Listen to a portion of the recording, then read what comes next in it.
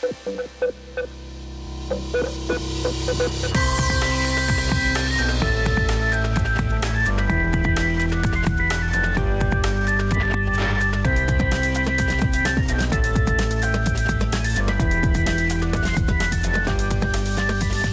back to Burn the Haystack with Josh and Jesse.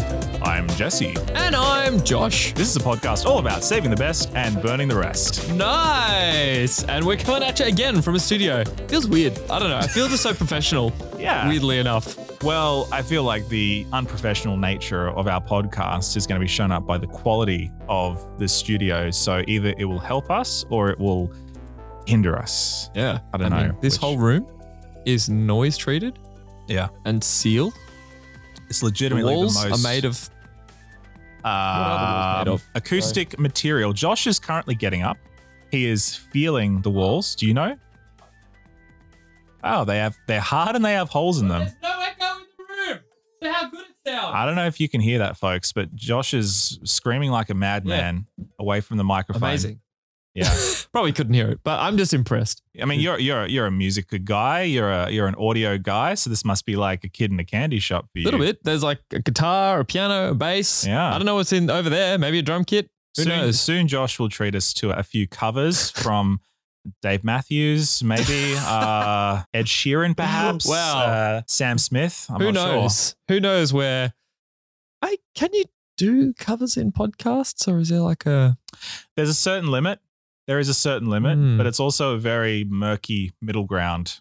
We should look into that. Be We interesting. should. Yeah. Could be a fun episode. Yeah. I mean, I'm not gonna do a Dave Matthews cover. That's a shame. Yeah. Everybody is disappointed right now, Josh.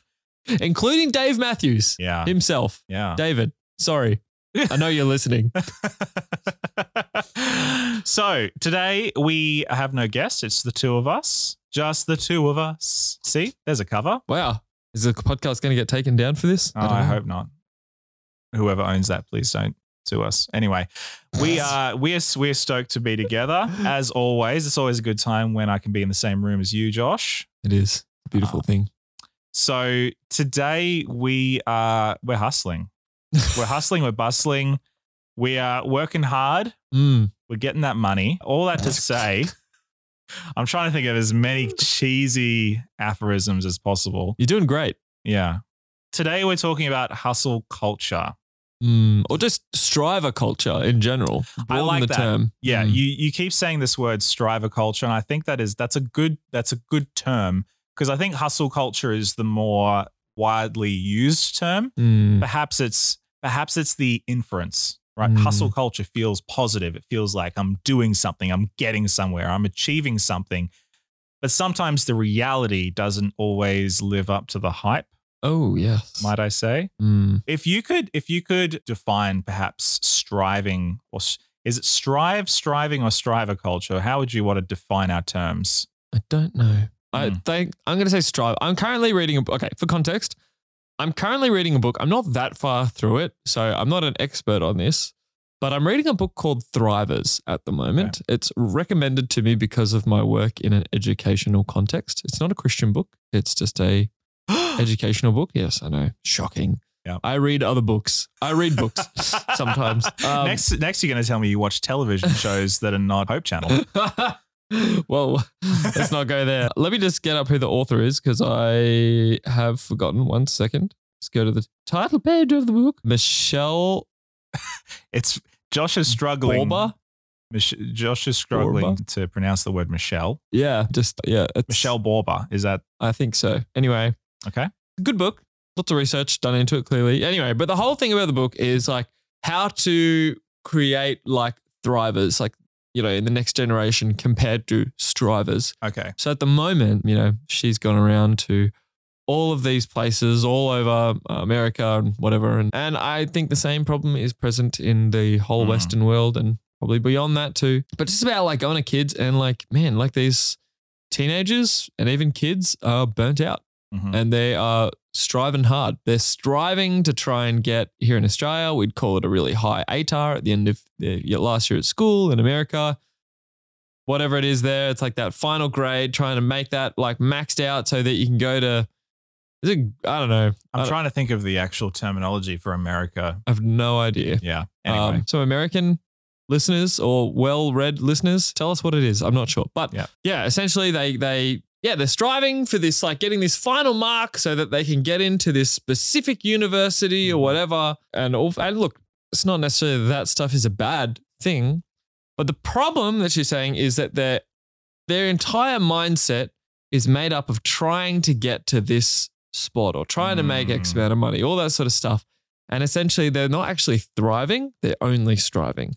Right. Yeah. So they might achieve their goal. They might not achieve their goal, but irrespective of whether they achieve their goal, there's no actual emotional intelligence, a satisfaction payoff. Yeah. For them at the end of all things. Yeah. It's just creating a lot of problems because a lot of kids, even they get into that course, they get into that job and they feel empty. Or they're trying to please their parents and they feel like no matter what they can do, they just cannot please their parents. It's been quite an insightful read. I'm not really that far through it. And like the rest of the book is more like, it's basically, the whole thing is that to create thrivers instead of strivers, they need character as kids. And we need to work on developing character traits in our young people. There's like all these different character traits. I won't go into it too much, but things like self-confidence, things like empathy, self-control, integrity, all these kind of things. In the book, I'm not really giving away too much of the book because it actually goes into real detail about defining those and how to build those in young people. It's really interesting so far. So anyway, essentially what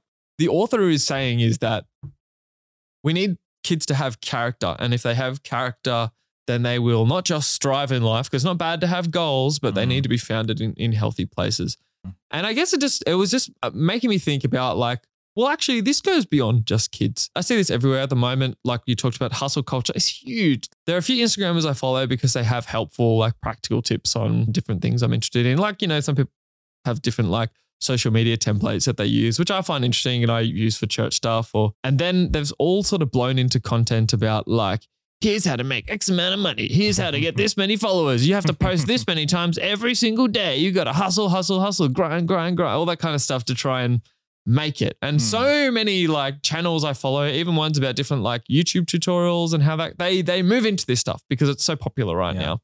And there are so many famous YouTubers, content creators, all this kind of stuff who are just blurting out all of this stuff about hustle culture, about like having these things and working like every single day. Like all of them, they say you need to work 7 days a week, be working on this stuff to try and make it. And I'm like realizing I don't think this is healthy. And a lot of people are realizing that too. We're not really doing anything about it.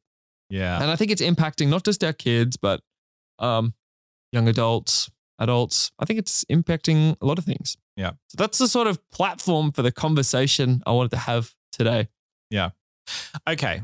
Let's break it down, because I think there's a lot in what you just said. And I think that we could definitely go deep on a lot of those different things. The first question that I have in my mind, and I don't necessarily have the answer, even though I'm thinking through this. Why? Why is this suddenly the in vogue thing? Why is the Sigma grind set the thing? I don't even know what that means. I don't know. I think it comes from the fact that there's like the alpha male has been like a meme for a while. Oh yeah. And then now we got to classify ourselves different ways. So now the Sigma male is the thing. Okay. And so you have to have the Sigma male mindset, and then you're going to grind, because you got to grind hard in order to get where you got to go. So it's Sigma grind set. Right. I'm going to take your word for it. I'm not an etymologist, but anyway. Okay. So, this is my first question. What has precipitated this sudden popularity in hustle culture, in grind culture, in, there's always been high achievers in our society. Mm-hmm. All right. There's always been people that have pushed hard, the doctors, the lawyers, the people who want to go somewhere, who want to, the entrepreneurs, those sorts of people. They've always existed in every culture. But particularly in the last few years and on the internet, I think the internet has played a massive role in this. This has exploded. The get rich quick schemes, the financial gurus who will sell you a course. so that they can sell you another course, so that they can sell you another course. Yeah. If you've seen any like of the YouTube videos on this, you've seen like a lot of these guys. And the premise I think is really positive. Okay. There's become your own boss. So that there's autonomy. You know, you're not beholden to the man. You're not, stuck in a 9 to 5. Oh, they love throwing that 9 to 5 card out, don't they? You ain't going to be in a cubicle no more, So become your own boss, financial freedom, do whatever you want, be whatever you want, go to somewhere in the world, float on your yacht, do whatever. So there's autonomy, there's financial freedom. And then I think there's just underlying that is just freedom in general. Yes. I can live the life that I want to live. I can make my own decisions. I can be my own master. I don't have to be beholden to anybody else's rules. I can, to use a loaded term, escape the matrix. Very loaded term, but yes. Yes. Yeah. And hey, it captures a lot of people too. A lot of people see that stuff and they want it. They want it bad. Yeah. A lot of young people are terrified of being stuck in a 9 to 5 job in a cubicle or whatever. And I don't know. Literally, movies like The Matrix probably made people like scared of that because they watch it and like the very first, opening scenes is Keanu Reeves stuck in a cubicle, right? And the colors are all weird, and you know what I mean. Like there's so many movies, like even Fight Club. It's the same sort of thing. Yeah. Like these Fight iconic Club, movies, The Matrix, Office Space. These are all sort of late 90s, early 2000s screams for help. Yes. From a culture that is bored, that feels stuck. Yep. And that doesn't feel like they have any freedom at all. Yeah. And so you end up with this generation of people who are like scared of being enslaved into all of it. And I guess I can understand. Yeah. I don't even think it's like unreasonable to want to have a great future. Yeah. Yeah. And that's why these kids now are working so hard. They don't want to get stuck in. Like I talk to teens all the time who are like, I just don't want that 9 to 5 job. I'm like, too scared to tell them that most jobs are actually 8 to 5, but but yeah, I guess I don't know. Like, and I don't even know where to start, honestly, when they start bringing this stuff up, because there's so much. And I think there's some interesting points I think about following Jesus and the gospel, and I think we'll get to that. Let's talk about. I just want to reassure people that there is some Jesus at the end of the tunnel. We'll get there. We're pastors. We can't help it. It's going to make it, but there's some other stuff we've got to talk about first. I have one other theory. Oh yeah, just to lay the foundation and capitalism. No, but actually a little bit. Well, pretty much. Pretty much. Okay. So we live in a post-COVID world. We also live in a world where inflation is running out of control. Oh, yeah. We're also living in a world where inflation has been proved to be mostly a lie for a lot of the world, because mega corporations have been profiting in the excess of tens of billions, in some cases hundreds of billions, off of the quote unquote inflation that's been happening in the world right now. Your groceries are off the charts. They're more expensive than they were before. In the UK, I just recently saw that the average household is now spending £210 more on their groceries than they did before Brexit. Whoa. That's a big jump. Yep. Yeah. Pounds are a lot. There are a lot of Australian dollary roos. Yeah. It's a lot of sorry, I'll keep going. This is serious, Josh. Yeah. Fuel, right? Yeah. We had the whole crisis in Ukraine, and Russia shutting off its pipelines of petrol and natural gas to the rest of the world. Crazy, isn't it? Yeah. And then there's the housing crisis that's happening in Australia and in the rest of the world in various places to varying degrees. Yes, it's much worse in Australia than a lot of other places in the world, unfortunately. Yay us. Welcome to Sydney. Woohoo! The worst of the lot. Actually. Yeah, I know. Yep. So, okay, this is the world that we live in right now. So put yourself in the shoes of 19, 20-year-old. Yeah. Okay. You're living at home, presumably. You've just finished high school. Maybe you're going into uni. Maybe you're going to a trade. Maybe you're stacking shelves at Woolies. Who knows? Yep.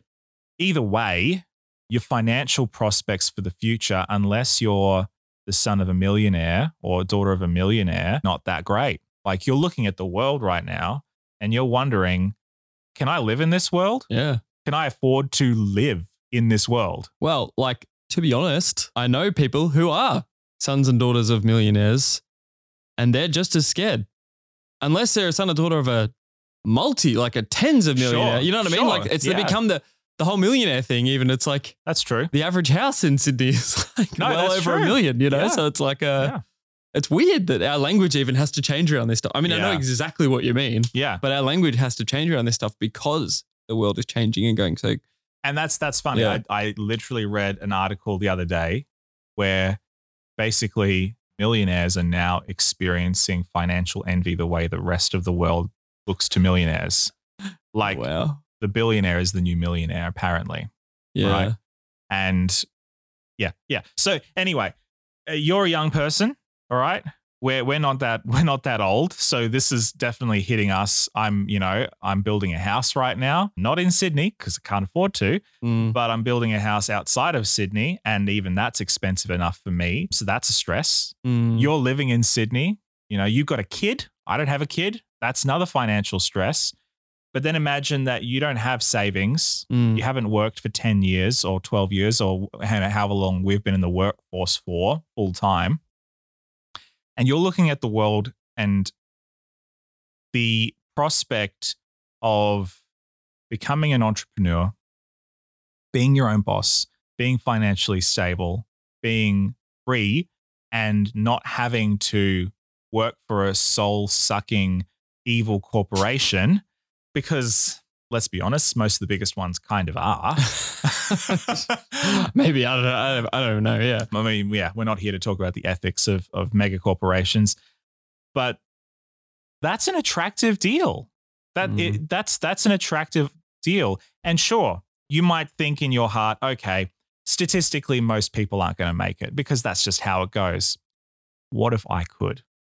What if I could work really hard and put the time in and put the effort in and make smart decisions? I could rise above the rest of the people who are just mindless drones going about their day, every single month, every single year. I could get out of that mess. I could elevate myself out of that mess. It seems like a fairly dystopian picture, but there's plenty about the world that's a little bit dystopian sometimes. Don't worry, guys. It's all dystopian. I don't know. I don't know. That's a pretty dark picture, but I can see the appeal. I can. I think what it's created is that fear mindset and a scarcity mindset sort of thing. Like they just feel like there's not enough to go around, so I've got to get in and get what I need. And I think that, like you said, I think there are a lot of causes. I think just the comparison trap that we fall into. We can probably think a lot of people are a lot wealthier than what they actually are just by what they look like, what they drive, all that kind of stuff. And even, like there's just, we see a lot of people online who have quote unquote made it, and so we compare all the time to them. We think, I just want to make it, And so I think it's made that fear that there's not enough to go around and I have to get out of this. I have to. And it's not even necessarily a bad thing to want, like, I don't know. I don't think it's necessarily a bad thing. It's coming from a place of wanting to live a good life, right? And maybe you want to, you have a special person in your life. You want to marry them. You want to have kids. Yeah. You want to give your kids a good life. Yeah.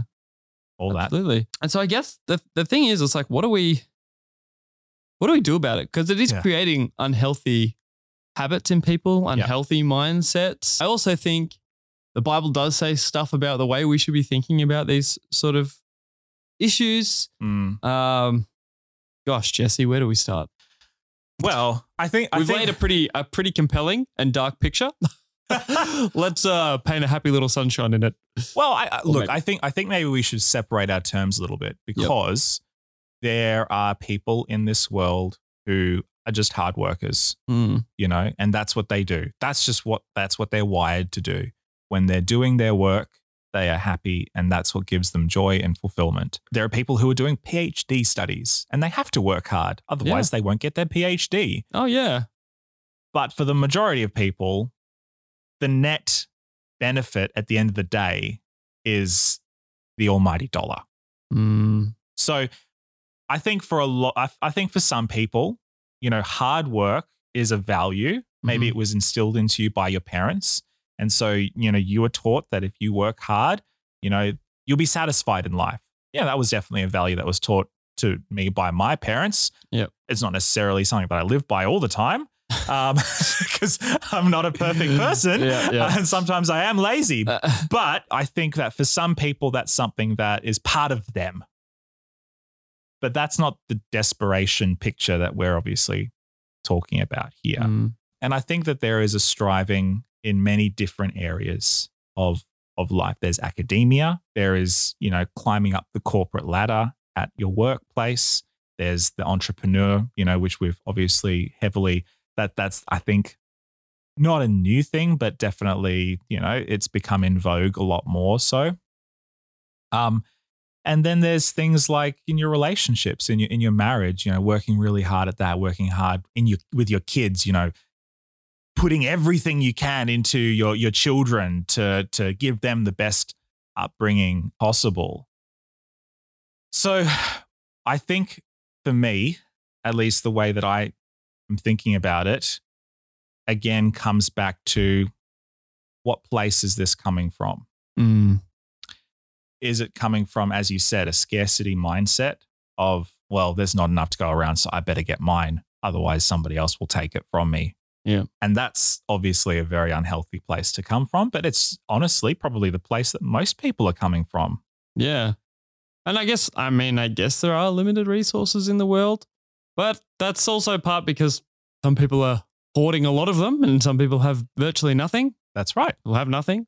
I mean, we live in a society where carbon emissions are just going off the roof.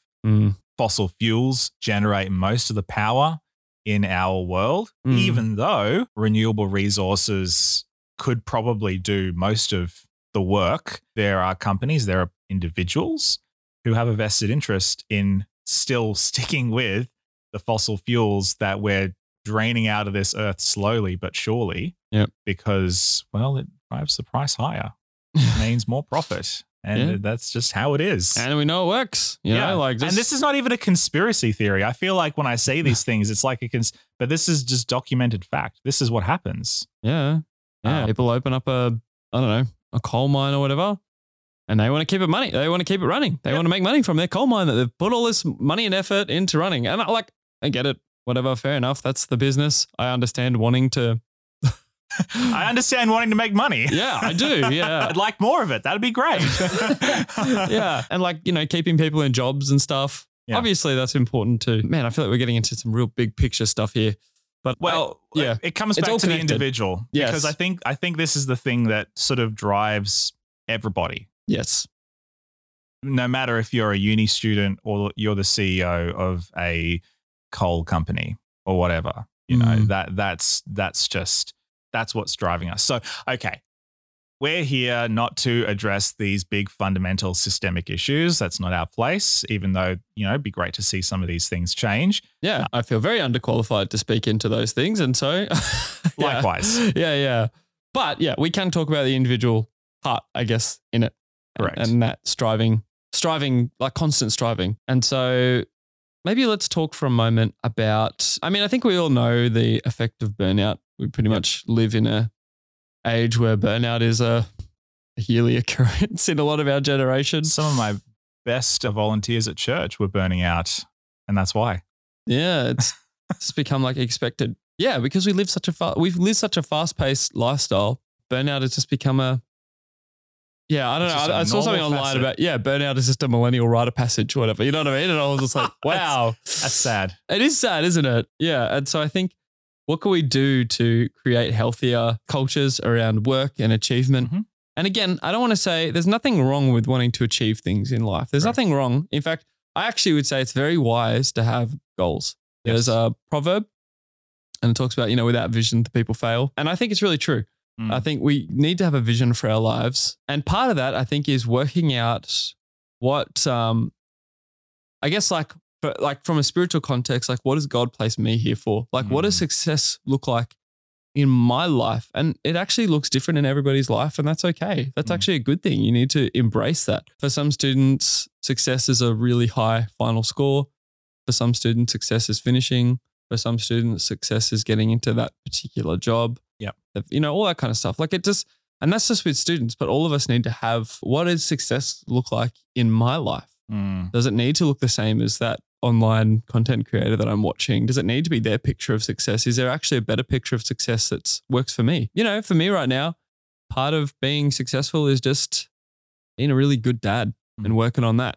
And that takes time. It takes time away from my other things in life, which can be difficult sometimes. But I need to remember that for me, that's a real big point of success that I want to make in my life. Yeah, I don't know. What do you think? Yeah, I think if we could, maybe speak to the students for a moment, whether you're in school or uni or whatever, there's a quote that I think was attributed to Albert Einstein, but I should know better than to just say this is what Albert Einstein said. We can do that a lot. We say a lot of things. A lot of people like to randomly say Albert Einstein quoted. Anyway, ask not what you can do. Anyway, use the force, Luke. Albert Einstein. The quote goes, the thing that we often expect of our students is like lining up a monkey, a giraffe, and a goldfish and saying, in order to pass the test, you need to climb that tree. Wow. For different people, success looks different. A monkey can't swim underwater like a goldfish can. Goldfish can't reach the highest leaves on the tree like a giraffe can. But a lot of the time we funnel different people with different abilities and different, what success would look like is different for them, as you're saying, and tell them that in order to actually achieve success, they all have to do the same thing. Yes. And I think that's wrong, personally. Yeah. I understand that we have a schooling system. I'm married to a teacher. We have standardized testings for reasons. Yeah, it makes sense at the same time. It makes sense. There's only so many resources that can go around, and I'm not going to be sitting here criticizing school or teachers. But I think that part of education is also to recognize the unique gifts and talents that different people have. Yeah. And some schools do that better than others. Correct. Yeah. Correct. And that goes beyond students as well, right? When it comes to church, whether it comes to family, whether it comes to our friendship and our relationships, we should be way more open than we often are of not funneling people into a specific role because that's what's needed or that's what is urgent. Yeah. And rather taking the time to figure out where gifts and talents are and using those in a way that's going to be life-giving for the person. But if we could step back for just a moment, the biggest driving factor, as we've identified, into why hustle culture, striving culture is so destructive is because of that view of the world and what the world is, that there's not enough. And so I better get what I can get while I still have the time and the resources to do so. But even that mindset of like, when you view the world like that, you have to, your role in the world sort of becomes to dominate it. Yes. And to defeat it in a way. Yeah. And it's you against everyone else. Yeah. Everyone else becomes your enemy. Yeah. Which can be so unhealthy. Yeah. Like, I'd hate the idea of like, I guess like students fighting, like being mad at another student for achieving, Right. because Right. yeah, I don't know. Like even when I was in uni, I guess there's like that sort of temptation to be like, oh, they did this one, Yeah. and you have to fight that because it's like, no, like, can I just celebrate someone else's achievement and I'm confident enough in the fact that I tried my best and that's good and I'm achieving what is success to me. Yeah. Yeah. Could I use a board game analogy? Of course you can. Yeah. It would be weird if you didn't use a board game analogy. Yeah. Okay. So there's a really kind of cute but annoying thing that my wife Karina does sometimes. When we're playing a game against each other and she wins, Oh yeah. she'll apologize. Really? Yeah. That's nice, I guess. Yeah. It's kind of nice, but I also get really annoyed at her because it's like, you did well. You played better than I. You took better opportunities. You outperformed me. Therefore, what is there to apologize for? I should be saying, well done. And I really should be. And I usually do. But then usually, sometimes she beats me so hard that I have to retract my male pride and go and sulk. No, but that whole thing of like you achieved, therefore I should be happy for you because you've achieved, even if it was at my expense. It's a really hard, ego lesson to learn sometimes, but I shouldn't shy away from that. And I get annoyed at her sometimes. I'm like, hey, you won. You did really well. You should be proud of yourself. Well done. Rather than, oh, I'm sorry I beat you. She doesn't do that with other things, just with board games. Maybe it's just because board games are such a passion to you. Yeah. Beating me at my own game. Yeah. It's terrible. But I think board games make an interesting analogy for this because you play a board game well depending on how you play the hand you've been given. I mean, depending on the game. Not everybody has an even start in every game. Yeah. In a way. Maybe there's a deeper thing in that. But I think like games I've played, sometimes you get, I was playing this game? Wingspan. Oh yeah. The one about the birds. The bird game. Yeah. And it all comes down to like, what are the first birds you get in the game? And like, there's how do you make it work? There's a huge deck of those birds. Yeah. That's always going to be different. And you can never guarantee what birds are going to come out. No. And you gotta work out like, man, what's my strategy going to be that I mean, ultimately the aim is to win the game. So there is just one, but somebody could play really well and probably play the best in the game, but still not win. Yeah. Because of the hand. Because of what they dealt, 100%. I think that's reality. Maybe not with every board game, but definitely with some. Yeah. Random chance is an integral part of any game, whether it's a board game, a video game, or just in life. Because, if it was the same every time, you'd get bored of it pretty quickly. Yeah, you would. Yeah, absolutely. And I have friends who get really upset when they dealt a bad hand and they grumble and whinge because, oh, well, this was so random and you got such a good hand and I didn't and it's not fair. And it's like, well, yeah, it's not fair. You got a random hand. They got a random hand. It's totally random. But also, we got the same amount of cards. We have the same opportunity to use those random. It might not be cards. It might be pieces. It might be whatever. Yeah. But we all have the opportunity. Yeah. And it's just how you play the game. Yeah. Somebody can get dealt the best opening hand ever and still lose the game because they play it poorly. Yeah. Because they're a potato. It's just it's sorry. But my mind with gaming has really, really changed over the years. When I first got into board gaming, I wanted to win. I just wanted to win all the time. That was what I was focused on. Yep. And, when you play the game, you should play to win. You shouldn't play to lose. That's a bit of a silly strategy. Over time, my focus shifted from I must win every game to I must play the game in such a way and I must create such an environment that everybody who's around the table wants to come back for another game later. Oh, that's good. So the win for you is not winning the game. It's that people want to come and play again. Exactly. That's great. That's a great rule for success. Yeah. I think it's part of it's different people have described it like it's game theory or the infinite game or whatever the case may be. But, all human accomplishment has been based on cooperation and collaboration. Yeah. And if somebody climbed to the top of the tower and said, look at me, I'm the king of the castle, I'm better than everybody else, nobody else would want to come and play with that person. No. The people who are most successful in life are the ones who have been able to mobilize large amounts of people to achieve a collective goal.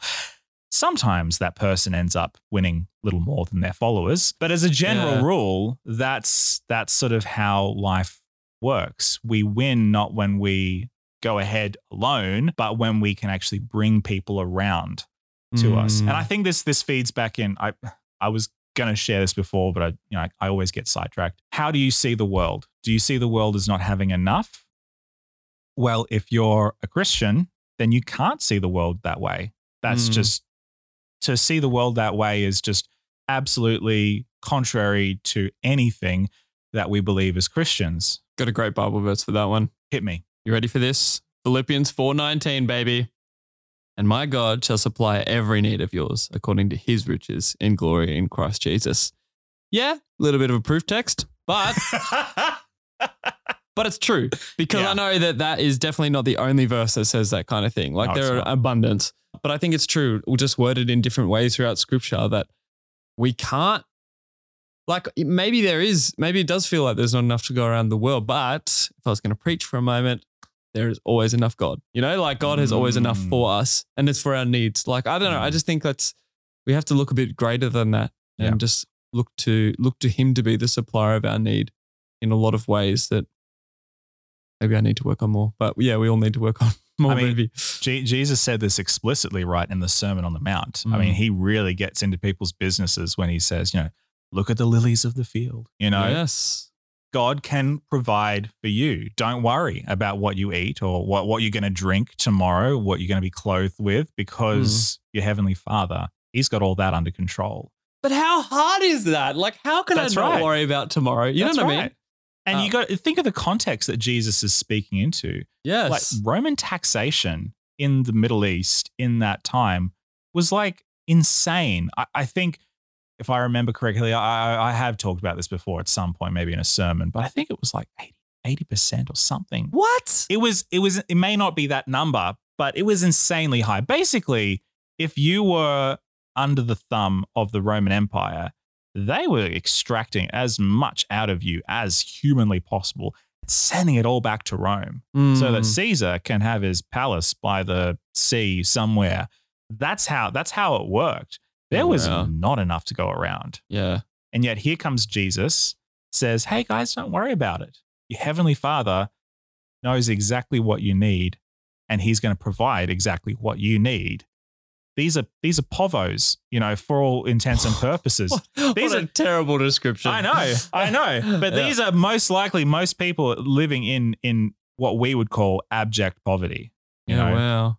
The world that we live in right now, even though there is incredible inequality right now, is a far more wealthy world across the board Yes.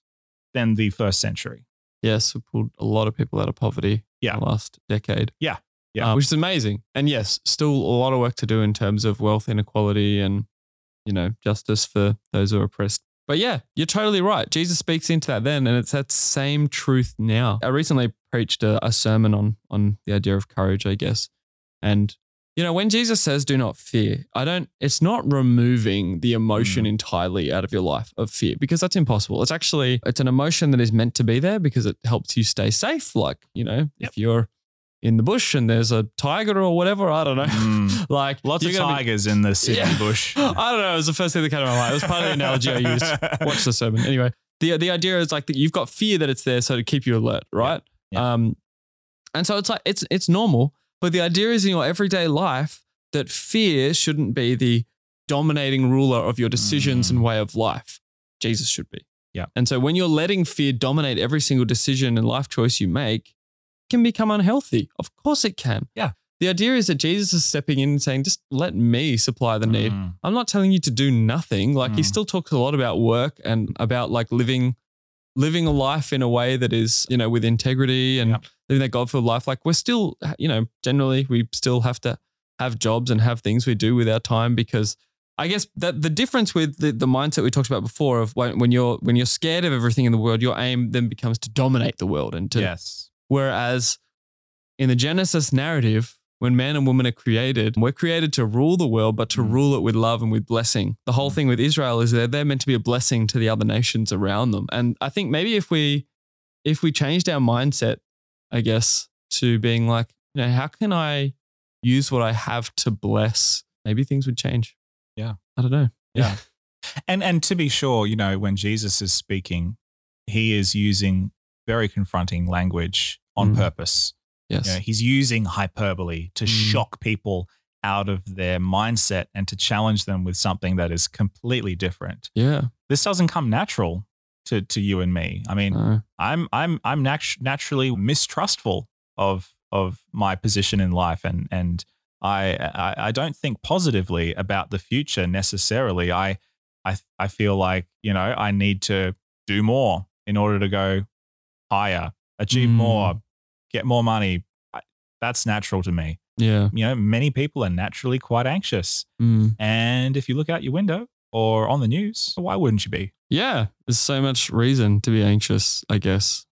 And to be sure, we don't live in that perfect Genesis world anymore. No, yeah. Which is sad. But then Jesus comes onto the scene in the first century and he invites his followers to live as if the kingdom of God is right here, right now. And part of that is, I guess, to bring us back to Eden, to bring us back to that time when there was enough and that God could provide everything that you would need. And you don't have to strive in order to be satisfied and to be happy and to be at peace with the world and with people around you.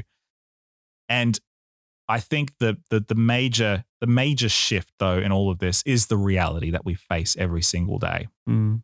And because we don't live in that Eden world anymore, it's not something that just kind of comes natural to us anymore. It's something that we actually have to choose. And we have to live with that every single day of saying to ourselves, actually, I choose to believe that even though the world is in many ways a dark place and a place where there's not enough, that God actually can provide maybe not what I want, but what I actually need. And whether that looks like poverty, whether it looks like riches, whether that looks like health or not health, that's a really tough pill to swallow. But I don't know how else I can be at peace with my world, because I know that there's so many things that could go wrong at any moment. And if I just work myself into a anxiety over trying to prevent all the things that could possibly go wrong in my life, I know I'll probably make a mess of it anyway. Yeah, wow. Yeah, that's powerful. Yeah, I don't know. There's so much to talk about with this topic and trying to, I guess, unpack the idea of where we're headed as a culture. But I guess, I don't know, we can become so scared, like what you're talking about. But I think if we are constantly entering any stage of life or space of like thinking through the questions like, what has God got for me to do here? What does success look like for me in this space? How can I be a blessing to those around me in this space? I just think like it's not going to get rid of every problem. It's not going to make everything perfect, but I think it's going to give a deeper reason than to just make money or whatever, or to just be at the top, to just win, all that kind of stuff. And again, like, I don't know if we've done an episode on this or not, but money is not a bad thing. The love of money is evil, but like, yeah, but it's like when like money is just a tool, right? Yeah. And it's like, sure, having more of it, you've got more tools to bless more people or whatever. But at the same time, it's a very distracting tool. Like, oh yeah. Yeah. Like you got to be the right kind of person to handle having a lot of money and handle it well. I don't know. Like, I guess that's a whole thing to unpack in a whole nother time. But I just think like there is so much opportunity. And you know what? Maybe if you do end up in an 8 to 5 job, or a 9 to 5 job in a big corporation, there are people there who need to be blessed. And maybe it's a moment for you to, I don't know, be like that voice of God's love in that space. I don't know. I have no idea. Maybe there's somebody there who needs prayer. Maybe there's a whole floor full of people who need prayer and need that non-anxious, loving presence in their life. I don't know. Like, I think, who knows where the world's going and where we're going to end up. But I guess there's so much opportunity, and I want to see young people stepping into that. Yes, sure, do your best. Yeah, that's great. That's awesome. You know, if you want to be if you feel called to be a doctor or to be I don't know, what's another really high, a vet, a rocket surgeon. Yeah, a rocket surgeon. Yeah. I don't know, like whatever those, a physio even, but whatever, like, or there's a specific uni you want to get into, and like all these things. Yeah, you're going to have to work hard, and that's a reality. But why? Why do you want to do it? And just allow God to speak into that why. I think there's just so much of it. And, you know, same for uni students. You know, you want to graduate with honors, whatever, you want to get your thing into your master's or go straight to your PhD. Awesome. Like, go for it. I believe in you. But still ask why. Like, it's such important questions, and ask like, what is God doing in this space? How does God want to work? And I just think maybe the church can help turn the ship, you know, on this. Maybe if we are sending people out into the world constantly who are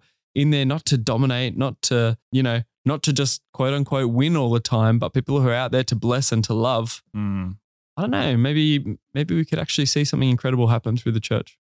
I think that the church spends far too much time moaning about the world that we have and not enough time casting the vision for the world that God is building. Wow. Oh, quite that.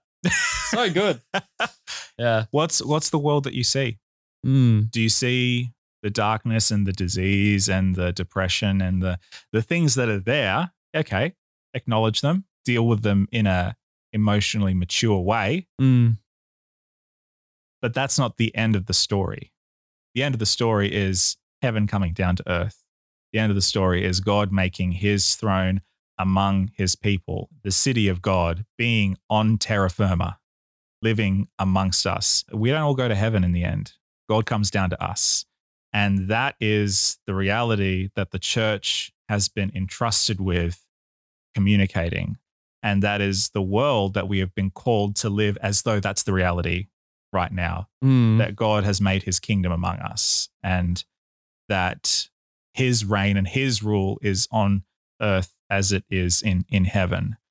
And I think if our vision was cast to that as Christians more than the evils and the woes of the world, then the world that we could build as a result of it would be a far better one right here, right now. Yeah. It's that Lord's Prayer, hey? Your kingdom come, your will be done on earth as it is in heaven. It's almost that's that like new earth. Jesus spelled it out for us 2,000 years ago. Yeah, almost. Yeah, no, for sure. It's amazing. I was actually listening to an audiobook on the way. Tyler Stanton from Bridgetown Church. Okay. It's a really cool book, Praying Like Monks, Living Like Fools. Really good book. We're going to talk about it more in another episode. But just in the chapter that I just read, he had this really awesome quote. And it's just like, God doesn't just dream of a church on fire, but a city reborn. And I was like, that's so cool. Because I think we often think we have to get our churches on fire and happening. Yeah. And that's the end goal. Yeah. But no, God uses a church on fire, but it's for a bigger purpose. And that's to make a city reborn, bring new life to a city that. And I just think what an exciting thing to be a part of. And like, hey, let's bring people up on this. What can we do to bring like God's mindset, God's love, God's blessing into the here and the now? Yeah. Good. I think we've landed the plane. I think that's a good place to call it. We've solved all of the problems. All the problems are solved. Problems? No, thank you. No more. Figured it out. All good. No, look, I should just mention there are still, obviously, there's problems. There still are problems and there's still things and we don't have the answers to everything. But I think that small mindset shift, I don't know, I think it could make a big difference in people's lives. So I want to encourage you guys with that. Thanks for listening, being a part of it today. Any last thoughts, comments, Jesse? No, I think that, what you've said is really powerful. And again, what is the world that you see? Yeah. How do you see the world? So that's all that I have to say. Powerful. All right. We love you. And I don't know. Okay, that is Josh and Jesse out.